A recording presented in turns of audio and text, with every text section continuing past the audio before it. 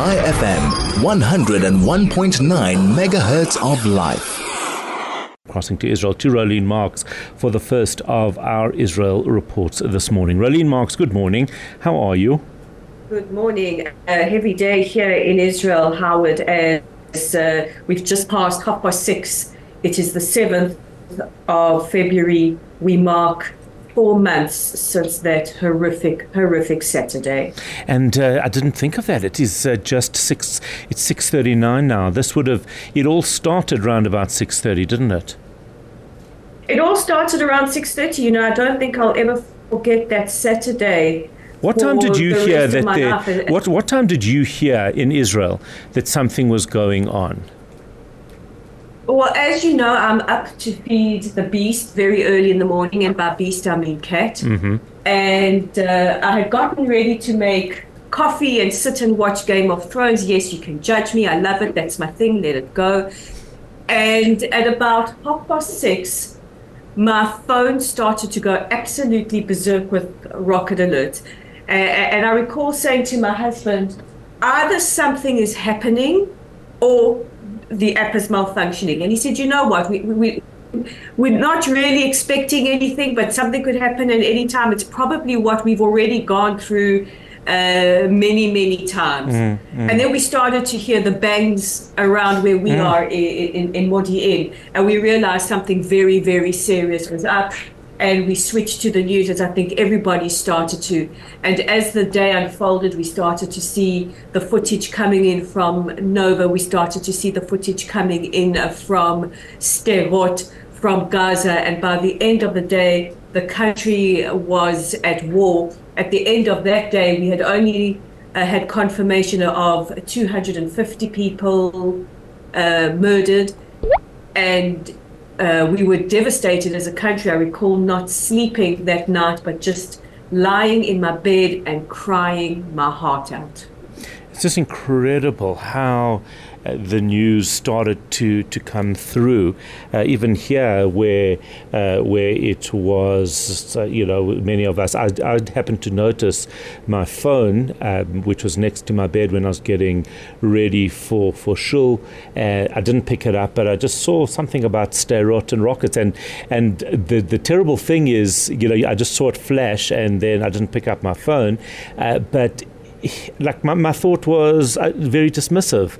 More rockets in Sderot. Okay, unfortunately, that's kind of what Israel has lived with. And it was only once I got to the shul where the members of the community security told me that something really big was going on. But it's just a day that I don't think anybody will ever forget. And it's important we keep speaking about it, especially in South Africa, where I think that there is a concerted effort by elements of the media to shield South Africans from what happened that day and to only present one side.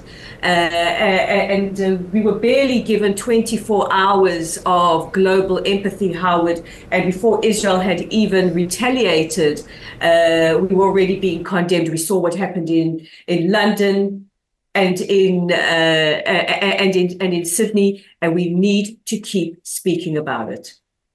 We do indeed. It's absolutely vital that we do. Also, terrible news yesterday, Israel announcing that so many of the hostages are considered dead. Is this just a number, not just a number, God forbid, but is this a number based on a calculation, or is this a number related to specific incidents that they know about? It's related to specific incidents that they know about. And I tell you how I know that, because the families of these 32 hostages that the New York Times yesterday reporting, according to Israeli intelligence sources, have been confirmed murdered, and the families have been notified. So what we know is that our intelligence, and we do have, despite what happened on the 7th of October, our intelligence community working extra hard, not just to find out what has happened to all our hostages, and of course to play a very important role in Israel security, but also to regain the trust of the Israeli people. We know they are working around the clock and identifying through various mechanisms, through human intelligence, through film footage, through what is being picked up in Gaza that obviously is not for the public domain.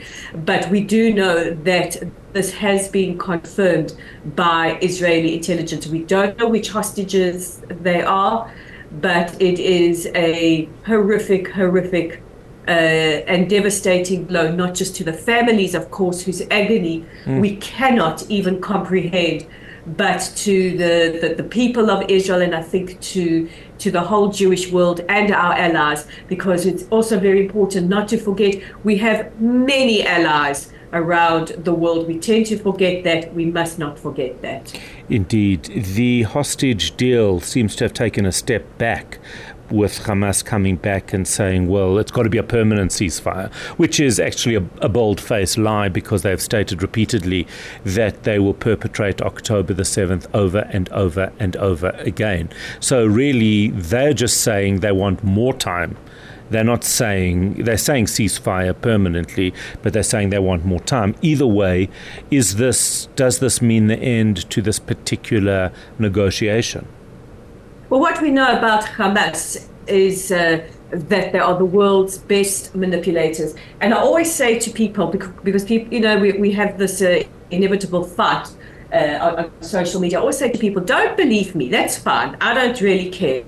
But listen to Hamas in their own words. And once you hear Hamas in their own words, you cannot dispute what their intentions are. And their intentions are the genocide of the Jewish people. And when they're finished with us, they're coming for the Christian people next. That is clearly stated. First the Saturday people, then the Sunday people. So we are under no illusions that we are dealing with anybody who wants a permanent ceasefire. Bearing in mind, Hamas have rejected previous ceasefires. But what we know is that yesterday the Qataris said that it looked positive.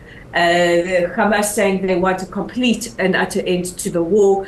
President Biden saying their reaction is completely over the top ridiculous. Yeah, so it's very concerning, I would imagine, for the families of the hostages hearing that kind of news and then just seeing that the deal is perhaps slipping further away. The one thing I also wanted to ask you on a more positive note is about Eurovision, who apparently Israel has chosen. But it's interesting that Israel is even participating in it. I know there's a push to boycott Israel there, but it just keeps going back to that phrase that I find so powerful: "We will dance again."